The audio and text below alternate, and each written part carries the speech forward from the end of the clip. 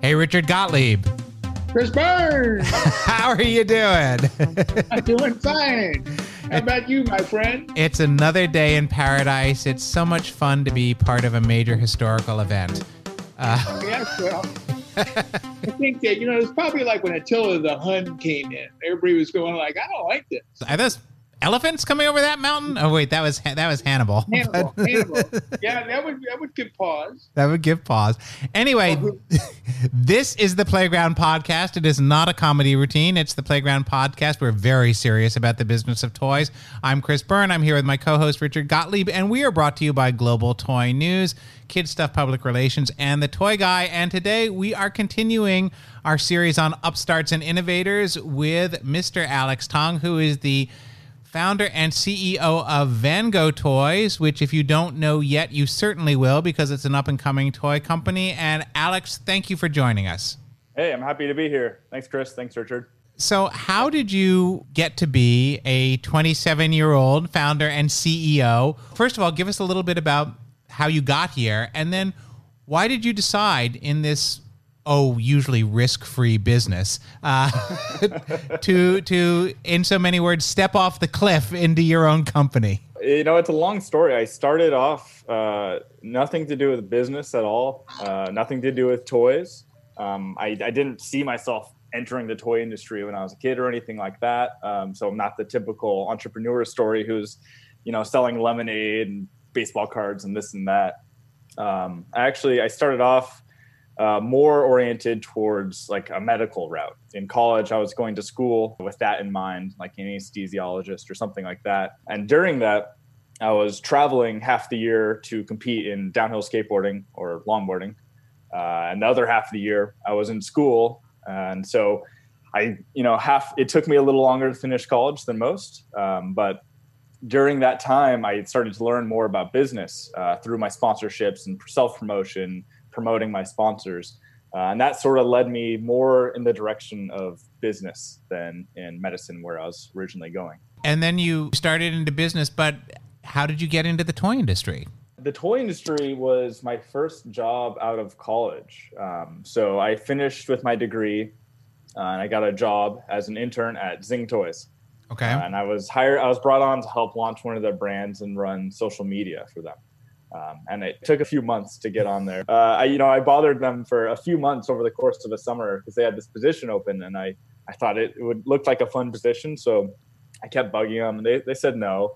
And then I bugged them some more, and they said no again. And then finally, they said, "All right, fine, come on in. We'll interview you. We'll set you up for this." And I got the position. So I was on there and I worked there for several years, and I just fell in love with the toy industry. It's one of those industries that, you don't go to school and think, oh man, I want to work in the toy industry. You want to work at like Google or something.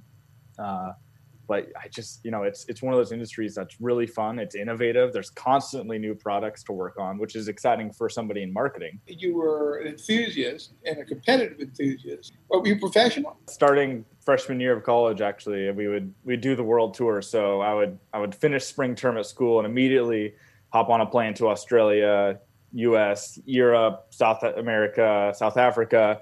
And by that time, I'd started fall term again. And so there's a little crossover there that made school a little difficult. And are you still doing that? No, I haven't been doing that for quite a while. What is the passion you have for the products you create? It's one of those things. I've been asked this before. People, we're launching our first game. So they say, okay, you're a games company. I've found that the toys that we want to make are not necessarily any one category. We want to be able to make toys that we think are great toys and fun toys, regardless of the category. I don't want to be saying, I'm only going to make games. I want to make fun toys for kids. What is the mark of an Alex Tong product? I like to think that we will have a different eye on products. Maybe, it might help that I'm on the younger side in the toy industry. So I think I have an eye for maybe some more innovations that might resonate well with today's audience, today's kids. We know about TikTok. In fact, I helped launch one of Zing's brands. It's one of the first toy brands on TikTok. And we quickly became the most followed toy brand on TikTok. I don't know if that's still the case. Which was that? Was Stickbot? That was Stickbot, yeah. Can you tell us that story? So actually, Amy was our PR rep from Freeman PR. She was the one who sent us about a link to Musical.ly. And it was like, that's what TikTok was before it became TikTok. And it was a lip syncing app. And I saw it and I remember thinking, I don't know if this makes any sense for a stop motion toy with a mouth that can't move. And then, a couple months later, it really started to take off. And we said, you know what, like, my team was into it, and I said, all right, let's put some resources towards this, let's create some content for it. And within a couple months, our followers were skyrocketing. And I said, okay, let's put more into this. Let's invest in this property. We're in it early. And that's the time to be on a new platform, is you want to be on it early. You want to be an innovator on that platform.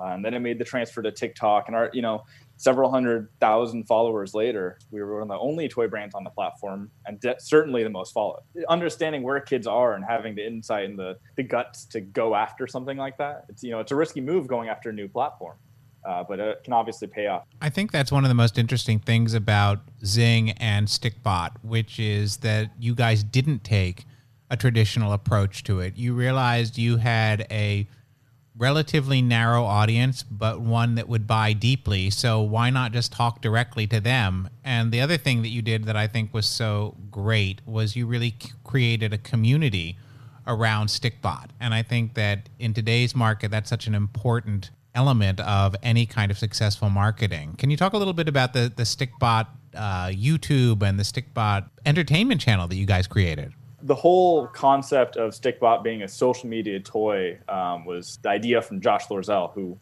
was their VP of sales and marketing at the time.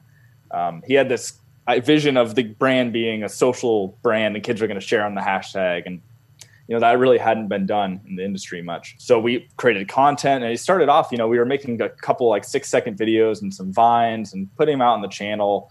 But we really learned how to create content for kids that was going to work on social media.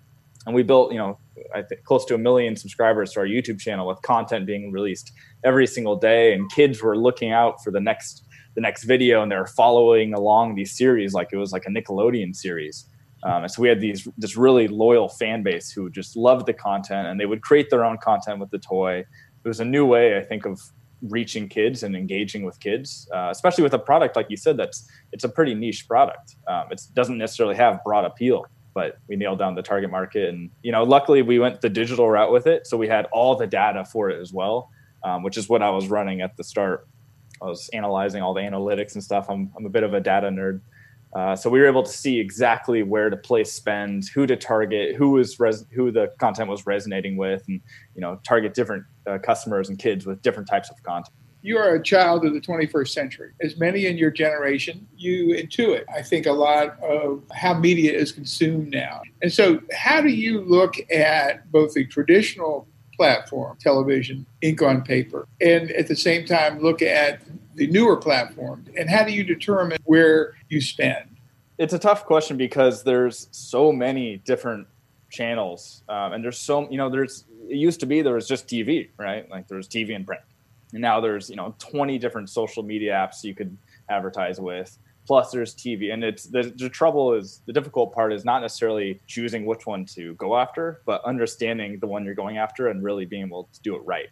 All of these platforms have a place. TV has a place, depending on your product and your customer. I think TV is, an important part of advertising. But it depends on the product. For one product, you may want to put all your spend, not all of it, but most of it towards, TikTok. Whereas another product, say like especially younger skewing products, I think TV is still the most important channel for that. So it depends on products. And for a platform that you're going to go after like TikTok, there's an element of just kind of knowing, like a feeling of whether or not it's working and whether or not it's right. One thing I thought was really very, very intriguing. And you said, I think, some of the effect of drilling down into one particular platform. And it seems to me, Chris, that in this time when there are so many alternatives, perhaps instead of trying to be broad, it may be better to be focused. So Alex, can you talk to us a little bit about that? About what do you think is the benefits and maybe the negative effects of focusing on a particular platform? Obviously, with so many platforms that you could advertise on, you can't do it. You can't spread your resources that thin, whether it's marketing budget or the content. The content you're using on YouTube, and Instagram and TikTok is all different content. You have to create content for every single platform. And that's just, it's not realistic to have a strong presence, unless you're a really big brand. It doesn't make sense to have a presence on every platform, and you can't do it right if you're on every platform. So I think it makes more sense to dial in on one platform and do it right and do it well and get maybe a niche following on that platform than to spread your resources too thin. And you mentioned that you were a data nerd. And this is one of my areas. No, this is when it comes to social media marketing, we are in a data-driven environment. And how do you know it's working? I mean, you mentioned that there was a certain level of trusting your gut, which is classic toy industry, but that also meets contemporary measurement metrics that we have access to. So how do you know if something's working? Obviously, with something like Stickbot, it was the only platform you were using. So obviously, if it worked that way. When you're choosing something like TikTok, how do you know it's working? I think when you first launch a brand on a platform, you're not going to know. There's an element of you kind of just got to dive in. Maybe from a gut instinct, you just have to go for it and you believe it's going to work. But when your followers are so small, the sample size of the data you're getting is too small to know. If you have 10 followers and they're all engaged, that doesn't mean it's going to be a successful platform. So you kind of have to invest in it and scale it up, and then you'll really know. But if you do your homework before that, you'll have a pretty good idea of whether or not it's going to be a successful platform. Let's talk about what you just said, which was doing your homework. So for someone who, say, has never engaged YouTube or has never engaged TikTok, what's the learning curve for doing this? I don't think it's too high. It's hard for me to say. I've been on the internet, for as long as I can remember. I think one important thing for companies, when you're looking at these platforms, you have to go into it and really dive in yourself. You can't say, okay, like let's look at this. Kids seem to like this. You can't run a survey report that says kids 8 to 12 seem to really like TikTok. Let's go on TikTok. You have to really understand the platform yourself, or whoever's managing your strategy. There's enough data and information on these platforms that can easily be manipulated, I guess you'd say. And I'll give you an example. So if you're advertising on YouTube, there's a couple different ad types you can use. There's lots, but there's two primary ad types. And one of the ad types, if you're running that, you'll get an impression count based on how many people saw your ad. That's great, right? People count impressions. If you're using the other ad type, you also get impressions, but you'll find that one impression is not the same value as the other. And so you might have a campaign that has 1 million impressions and another campaign that has 50,000 impressions. But depending on the ad type, those 50,000 impressions might be way more valuable. But if you don't understand that platform and you don't understand how that works, you'll look at it and say, great, let's go with this one because it makes 1 million impressions. So you just see these numbers, but you don't really understand value of those numbers or how it translates to a customer actually engaging with that content or the ad. Does that make sense? I think one of the things that happens right now is people will call me up and say, oh, well, we got X 100,000 million views on YouTube. Or they'll tell me, this is my favorite one, our cost per acquisition was $11. And I said, great. Your product retails for $9.99. Yeah, exactly. But we're in social media, so I think it's a little bit of an unknown out there. Whereas the conventional belief is, if I get a certain number of GRPs on TV and I do this, I can follow these formulas. It's not. What I'm hearing you saying is it's not necessarily formulaic, and every product and every campaign is different. Yeah.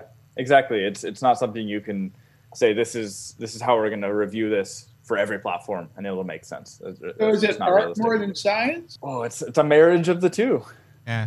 I mean, toys are inherently creative. Like, you can't measure the level of fun a kid has with a toy and the level of engagement they have with it. You can see it, you can understand it, but it's one of those things that you can't measure with numbers, really. And we're going to take a break right there. We will be back to continue our conversation with Alex Tong of Vango Toys. This is the Playground Podcast, and we'll be right back. This is PR Insights, and I'm talking with Lisa Orman, president of KidStuffPR.com, and we're talking about the classic value of public relations. PR really is more of an art than a science. It's primarily to build awareness. Luckily, when you're working with the right kinds of media and influencers and bloggers, it's relatively easy to do, and we have the tools to show our clients we're getting the metrics that they need. And you can hear my entire conversation with Lisa on kidstuffpr.com. And we're back. This is the Playground Podcast. I'm Chris Byrne with my co-host Richard Gottlieb, and we are continuing our conversation with Alex Tung of Vango Toys. You were really successful at Zing. Stickbot was hugely successful. You worked on other products there, really driving their marketing and driving them into a pretty major company in the industry. Why did you step away, and what was it about the Upside Down Challenge, which is Vango's first product, that said, oh, I'm going to go out on my own? Because not everyone has the courage to do that. It's funny because I think a lot of people were surprised when I left, because I really I loved my job there. I looked forward to going to work every single day. I liked everyone I worked with. It was a fun company. So people were like, why are you leaving? Like, how many people enjoy going to work every day? Even with, an hour-long commute to get there, I looked forward to it every day. It was a hard decision. Ultimately, I had a desire to build something of my own. It's hard to explain that feeling, but it was something where I wanted to be able to go after my ideas, run it my way. There was nothing wrong with the way Zing was running it. It was just something that I wanted to do for myself, and I felt that I could do successfully. And I thought I had ideas that maybe weren't being seen in the industry, and strategies that were being not taken advantage of in the industry. So I thought I had an opportunity to go on my own, build something of my own, and do it my own way. So how does that bring us to the Upside Down Challenge? Believe it or not, when I left Zing, I didn't have the idea for the Upside Down Challenge. I left and I said, I'm leaving and I'm going to have to figure this out. I didn't leave saying, I'm going to leave and do this toy idea because I know it's great. Oh, that's amazing. I jumped off into the deep end, left my job and had to figure it out. And luckily, my family, as soon as I left, they constantly are sending me, especially my dad, he's constantly sending me toy ideas. Is he also sending you money? I wish. Luckily, I had made the decision before I left, so I had time to save because I knew I would need capital to start a toy company. So I decided either I'm going to leave and start my own toy company, or I'm going to buy a house. And ultimately, I decided, you know what, let's do the company. Like, if I wait a few more years, I'm probably not going to want to do it. I might as well just go for it now. I'm not one to wait around for a major decision, because I think if you do that, you're not going to make the decision. There's going to be a million reasons why you shouldn't go start a toy company. And even when I first left, I had people telling me oh, good luck. It's nearly impossible to make it in the toy industry. Getting your first product manufactured is going to be difficult, blah, blah, blah. And when I heard that, I was like, oh, what did I do? but I knew I was going to figure it out, and I just had to go for it. So I left, and luckily my dad sent me a video of a popular YouTube group playing with these medical goggles that flip your vision. And I saw that, and I said, that's a genius idea for a toy. So thank you, Dad. We saw it, and we instantly knew that it was going to be a good toy. The product was fun. It looked funny. The act of watching the game was just as fun as it looked to be playing it. It was just one of those products that you see it and you instantly know this is going to be a good product. So describe the product for us a little bit, because I've played with it. It's a pair of goggles you put on and you see everything upside down. So once you do that and you haven't fallen over, what happens after you put on the goggles? You put on these goggles and they have prisms in them which flip your vision. So everything is flipped left and right. And you would think it would be as simple as just doing the opposite of what your brain is telling you to do. But it's not. So it makes it so that tasks like writing your name are nearly impossible. Because you want to move this way, but your brain won't let you. It'll only let you move this way, So it's sort of like a brain teaser that makes really simple tasks difficult. And turns out that's really funny to watch. It's gone viral on YouTube. Just the few videos we've had of influencers playing the game, they've racked up millions of views. So it's one of those sort of viral social games that just promotes itself in a way. So Alex, I've played this game, and once you get the goggles on, you have different cards where you have to draw things, and essentially people are watching you draw them. But I know that you're doing something pretty innovative with providing new cards for people for free if they buy it. You're not selling expansion packs. You're going and saying, hey, we've already got you dizzy. We're going to really make your holidays. Talk a little bit about why you decided not to do an expansion pack, but instead are giving away the expansion packs for free. We've already seen this online with user-made videos. People have unlimited creativity, so people are coming up with their own challenges already. So we included a group of cards that were just blank cards for them to make their own challenges. But we didn't want to limit to that. We wanted to have challenges for birthday parties and for Halloween themed and holiday themed and this and that. So on our website, you can download all sorts of different challenge cards, and also activities that are beyond just challenges. There's activities where they can race each other to draw a maze or go through a maze or a racetrack or things like that. The goggles can be used for any sort of daily activity, daily task that's simple, and it makes it fun. In fact, we will encourage kids to do other games as well. Alex, what is the age grade of the game? The age rating for the game is 8+, but what we found is when the vision flipped upside down, it's one of those games that's just as difficult for adults as it is for kids. So a lot of games are easy or difficult for kids, but easy for adults. Whereas with this game, it's difficult for everyone, regardless of age, which makes it a really fun family game night game. I have one more question about TikTok. One of the things I'm always concerned about with social media is that these platforms are really designed for kids and limited to kids ages 13 and up. Now, we know that younger kids are watching them, they're sharing the videos, but marketers can't really address kids under 13 with that. How do you maximize your exposure without violating the terms of service? It's something we've discussed ourselves. I think the best thing we can do as a company is make content that's family friendly, and keep in mind that despite maybe our content is targeting young teens, keep in mind that there will be a younger audience, and ensure that there is a level of safety. Make sure the comments are going to be safe. Watch that so there's no bullying. Make sure it is a safe environment for kids, even if it is supposed to be for a 13+ platform. So just doing everything we can to make sure it's kid friendly. So is there any advantage to kids who learn to read upside down because they were sent to the principal's office too many times? I don't know why that would come up, but is there any advantage there? Believe it or not, there is. So I'm gonna talk about the experiment that was the idea behind these goggles back in like the 60s. Again, I'm going to nerd out a little bit. So when light hits your eye is curved. So it flips and it hits your retina upside down. So the light that's hitting your retina is upside down. So your brain flips it. So everything you're seeing is actually the result of your brain having flipped the image that your eyes are getting. And so there was an experiment. A guy wanted to show that your brain could adapt. So he wore upside down goggles day and night, never took them off for like 14 days or something like that. And eventually he was able to function completely normally. Everything became normal for him. Is he out of the institution yet? Because I think that would make me crazy. Really? So he adapted normally. And the funny thing is you said, what's the benefit of it? It turns out teachers who read kids' assignments upside down, they've learned to read upside down. It's one of those things that your brain just adapts and learns to do.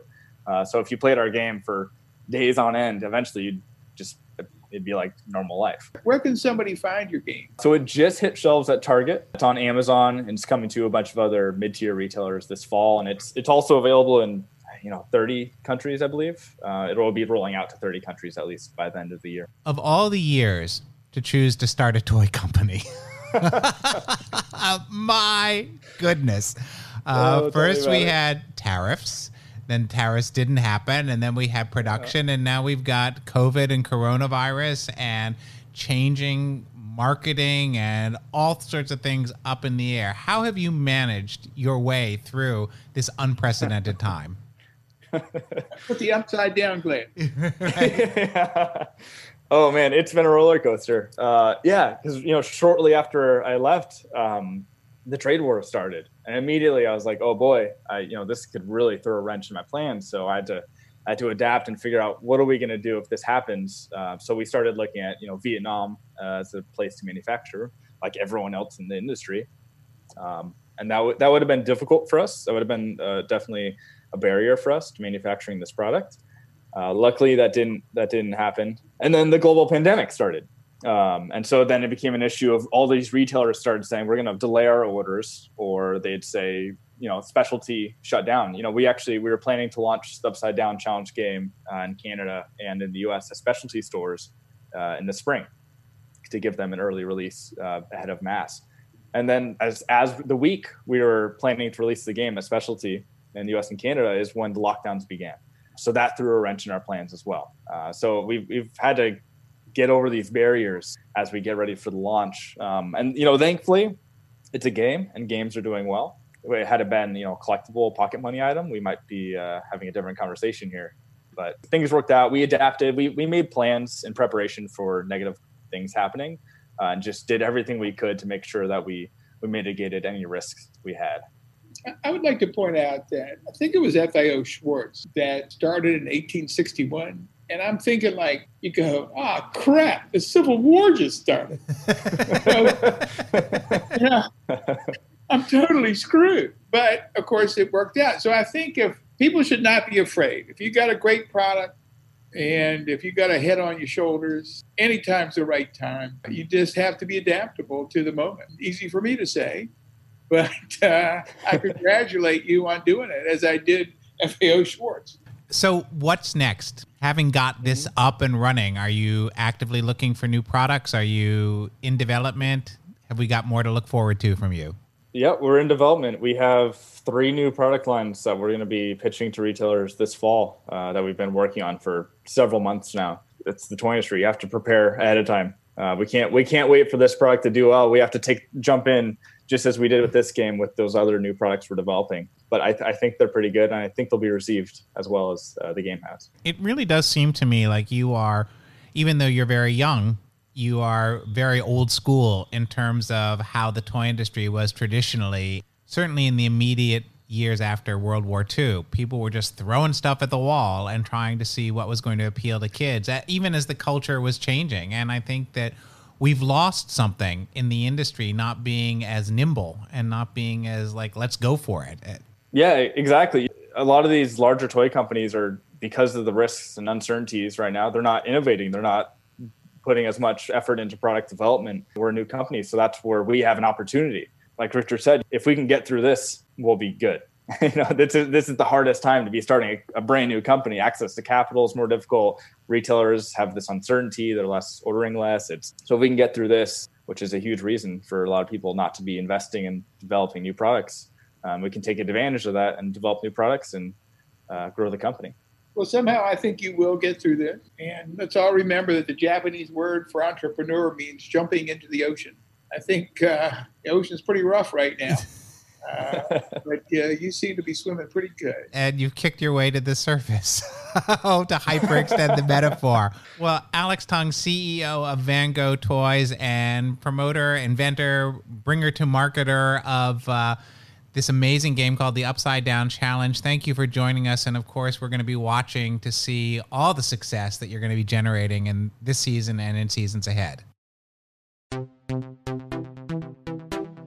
And now we come to the part of the show that we like to call the end cap, where Richard and I toss about some ideas that are going on in the industry. And we are recording this on September 18th, Friday. And that's significant because as of this Sunday, TikTok, the entertainment platform, #1 in entertainment in the App Store, is not going to be available through the App Store. And there's so much unknown about this right now. We don't know who's going to buy it. We don't know if people are going to use it. We know that it's a little bit of retaliation against the platform that teens use to sort of scuttle one of Trump's rallies.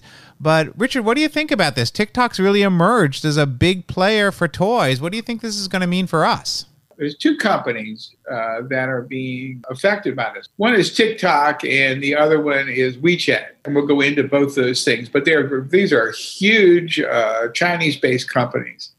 And the current administration has been very upset with both these companies because they see this as a means for China to eavesdrop on America. And so this is the reason that the United States government mandated that you cannot download either of these 2 applications, effective, I think you said, on Sunday. Right. So let's take them one at a time, Chris.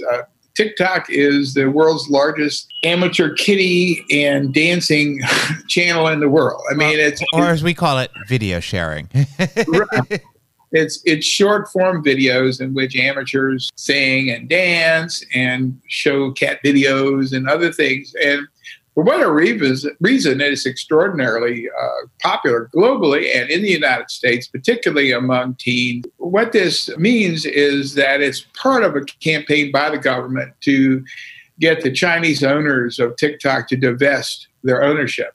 And as it appears right now, Oracle will be taking over TikTok, at least in a minority status. Yeah, they're not going to take it over. They're going to be the language they're using is they're going to be an American partner, and at issue is who is going to own the algorithm that China uses, and that's the big deal because that's how they can collect the information. Correct. Now, but the interesting aspect to I think those of us in the toy industry here is that good old all-American Walmart wants a piece of the action and wants to also be an owner of TikTok. And the reason for that is that although in the United States, TikTok serves as an advertising platform for lots and lots of companies, and that's where their revenue comes from. In China, they actually use TikTok as a means of selling products that are shown in videos, and Walmart wants a piece of that action here in the States. And so if Walmart was to take some control of this company, it would give them a really strong hand in terms of disseminating their products. It's a big issue because for the toy industry, reaching their target audiences has been a real challenge. Now, they have to say we're reaching moms because TikTok, like all these platforms, is restricted to kids 13 and up. But I do think it's been very useful for toy companies to leverage influencers and try to at least build awareness for some of their products. And they are looking at new ways in which to leverage that directly into sales. And I think we're going to see that coming very quickly. And I think that's something that Walmart, of course, wants to be involved in. Yeah, and you've got to really hand it to Walmart. They have consistently, when it comes to technology and marketing and branding, et cetera, have really been ahead of the curve. And once again, they're right out there. So this has been a contentious issue. And another contentious issue is WeChat, right? Which is basically a way to make phone calls for free. Extremely popular in Asia, huge. And virtually everyone we in the toy industry know who works in Asia uses WeChat as their communication tool. So the banning of this particular application could create some complexities for communication. I agree. And I think that it's for people who don't know WeChat, who may not be going to Asia, it's very similar to WhatsApp. You can make voice over IP calls, you can text, you can send photos. It's actually a fairly versatile platform. And of course, when we're over there, everybody wants to communicate with you via WeChat. It's so much easier than it is to call. Right. Though you are calling. You're calling a phone number just like you would in WhatsApp. But, Chris, as with anything where a government is involved, what's not clear in this new mandate is, yes, you will not be able to download the app as of Sunday, but that raises the question with those of us who have the app, be able to continue to use it. Will it work? And that does not seem to be clear. If as of Sunday it's no longer in the App Store, you're not going to be able to download any upgrades. The challenge is going to be that as of Sunday, if you have TikTok on your phone, that's the version you're going to use until this gets resolved. You can't have an upgrade. You can't have more features. I don't know what it accomplishes because there's still the same algorithm. There's pushing content to you. There's still the same data collection, though TikTok has been adamant about saying that all U.S. information is stored on U.S. servers, which of course makes sense. So it's going to be really interesting to see what happens with this, but we do know that TikTok is probably not going to go away, and all those young people and families who use it, they vote. Well, I'd like to add there's one other fly in the ointment here is if it does go through, and Oracle, as an example, and Walmart get at least some degree of control, it's up to the Chinese government to approve the sale. Right. It's up to the U.S. government. So It looks like it's good to go as far as the U.S. is concerned. We just don't know how China's going to react. So this is an ongoing story. It's a complicated story, and it's a little bit about what happens when the government gets involved with free trade and commerce. I totally agree.